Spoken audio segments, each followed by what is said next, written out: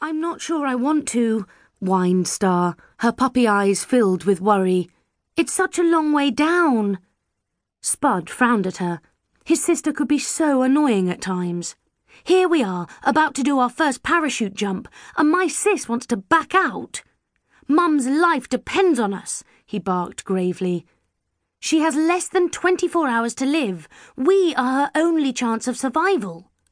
Star nodded. He's right, she thought. We are spy pups, and this time we've got the most important mission of our lives.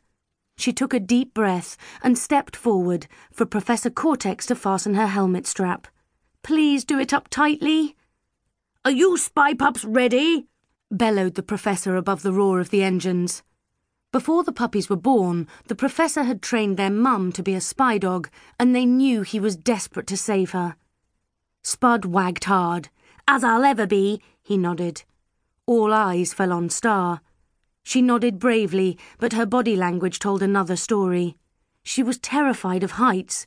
She was sure she could tackle just about anything else. Sharks, lions, evil villains, enemy spies. But falling from a plane was her ultimate fear. Star and Spud had had a recent adventure that involved sliding down a zip wire, and that had made her worse. You okay, Agent Star? Asked Professor Cortex. You don't have to go through with it. Oh, yes, I do, Prof, she nodded.